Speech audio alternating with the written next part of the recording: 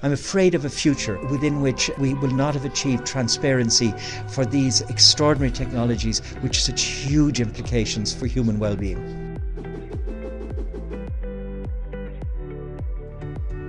There are many points of contention. The first is that they misunderstand each other because it's about so much more than privacy. It's often reduced just to being human rights is just an issue of privacy, but it's about every human right. Look at the way AI works in reality in our lives and you see the extent to which everything about who we are is engaged. It's about our free speech, it's about our free movement, it's our association, it's our social welfare entitlements when a tech app is making a decision about whether I get the social welfare or not. It's about my job, it's about my access to school, to housing, the list goes on.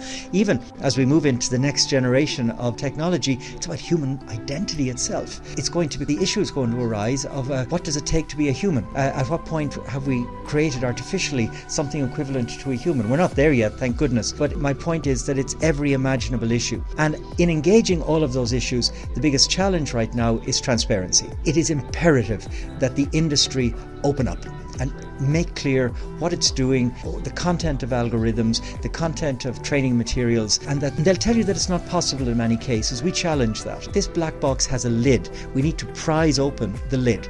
Now, we can have discussions about what transparency looks like in practice. I concede that. But nevertheless, we have to have those conversations. I'm afraid of a future within which we will not have achieved transparency for these extraordinary technologies which have such huge implications for human well-being.